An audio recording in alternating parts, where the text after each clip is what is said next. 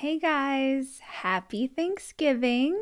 This is a bonus episode of the show because I just wanted to drop in on your Thanksgiving day and wish you a little love.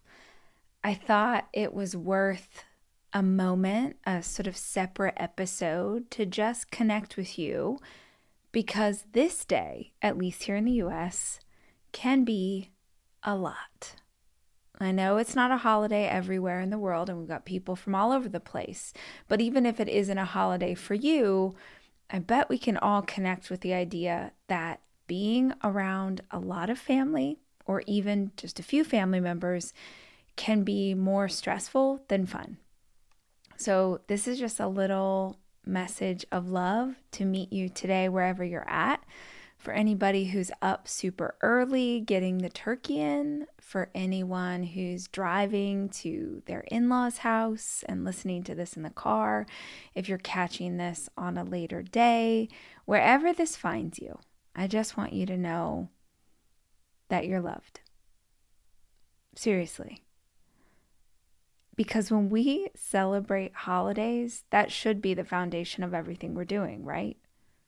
It should be about love and connection and coming back to our family of origin or going to our new family if we've been in a couple and we've sort of adopted some new people. It should be about this idea of connection, but it's so freaking easy to get overwhelmed by the chaos and the stress and the travel and the kids and the expectations, the freaking expectations that we have on ourselves or that other people have on us, or the ideology we have about how a holiday is supposed to go.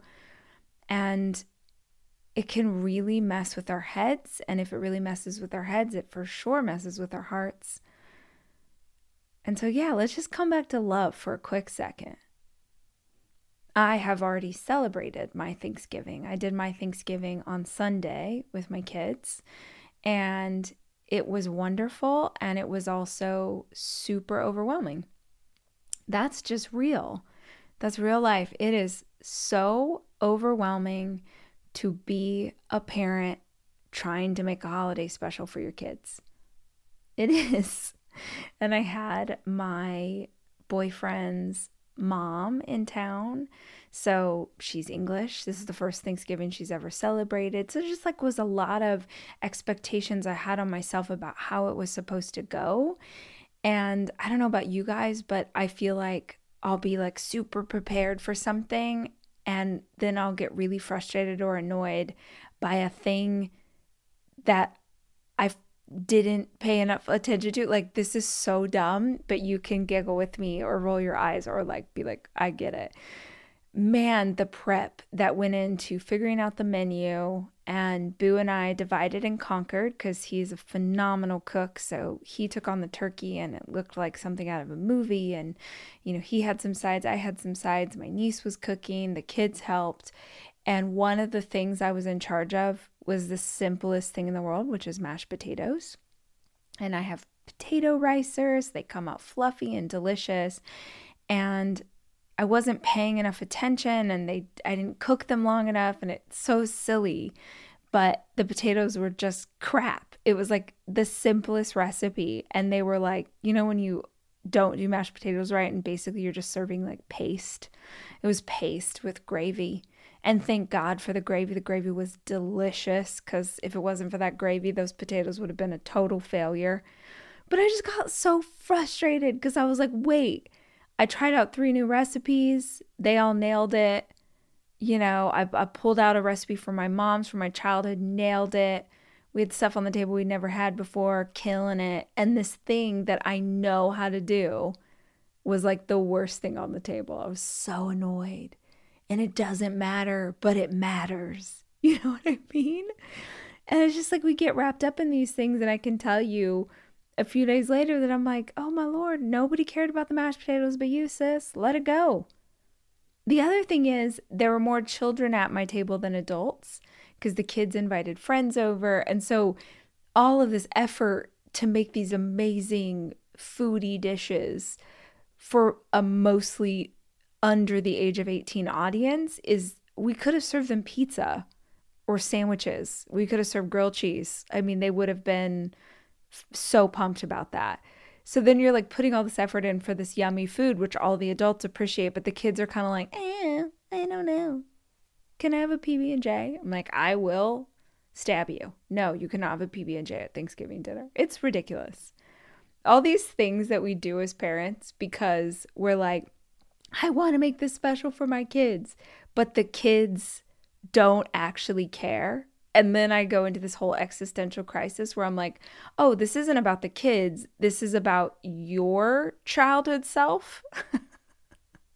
Let's unpack that with the therapist, which I did today on my therapy Zoom session. It's a wild experience trying to be a more evolved version of yourself while stepping into these traditions that go back in your life for the entirety of your life. That's big and that's heavy. And I just want to acknowledge that for you today. No matter how old you are, you're single, married, in a relationship, just broke up, have kids, don't, have the most amazing family ever, have the crappiest family ever, have 10 places to go, have nowhere to go. Like wherever this finds you on your holiday, I just wanted to tell you that I love you and that this is hard and good for you for doing your very best even when it's hard. Because I legitimately was so like overstimulated by how many things I tacked on to this Thanksgiving and how special I wanted it to be. And it was special. It was special, but it would have been just as special if I had taken on a few less things, so I wouldn't have felt quite so overwhelmed, and I think I would have enjoyed it more. So this is like the future version of you, maybe, who's coming back to tell you to like take a deep breath today, come back to what your core values are, what you want out of this experience, because you don't want to focus so heavily on having a perfect holiday to the detriment of actually enjoying your holiday and your kids enjoying it and you having a good time with your family. So, yeah, come back to love. What are some things that you can do that will make you love this day? Seriously. Right now, you could be like, screw it. Let's not cook. Let's order pizza. You know what I mean? Or, well, maybe there's not a pizza place open. But maybe you're like, you know what? Let's not set a formal table. Let's put out a picnic and eat on the floor. You know what I mean? Like, what's something that you could do that would make it all feel better? And if it's already feeling really great, how do you expand on that? How do you pour gasoline on that fire? How do you lean in? Tell your partner how much you love and appreciate them. How do you connect with your kids? How do you ask questions of grandma and grandpa? Really learn about them. Use this as an opportunity to dive deeper. There's still time to make this day about love. But if you go so fast, you'll focus only on checking boxes instead of really being there, being present where your feet are. And that's my wish for you today. On this day here in the US, that is about Thanksgiving, I just want to say that I'm thankful for you, my sweet friends and my listeners. I'm grateful that you're here and that you're on this journey for me. Oh, let me take it again. And that you're on this journey with me. And that you're willing to do this work and to try your best, because that's all any of us can do.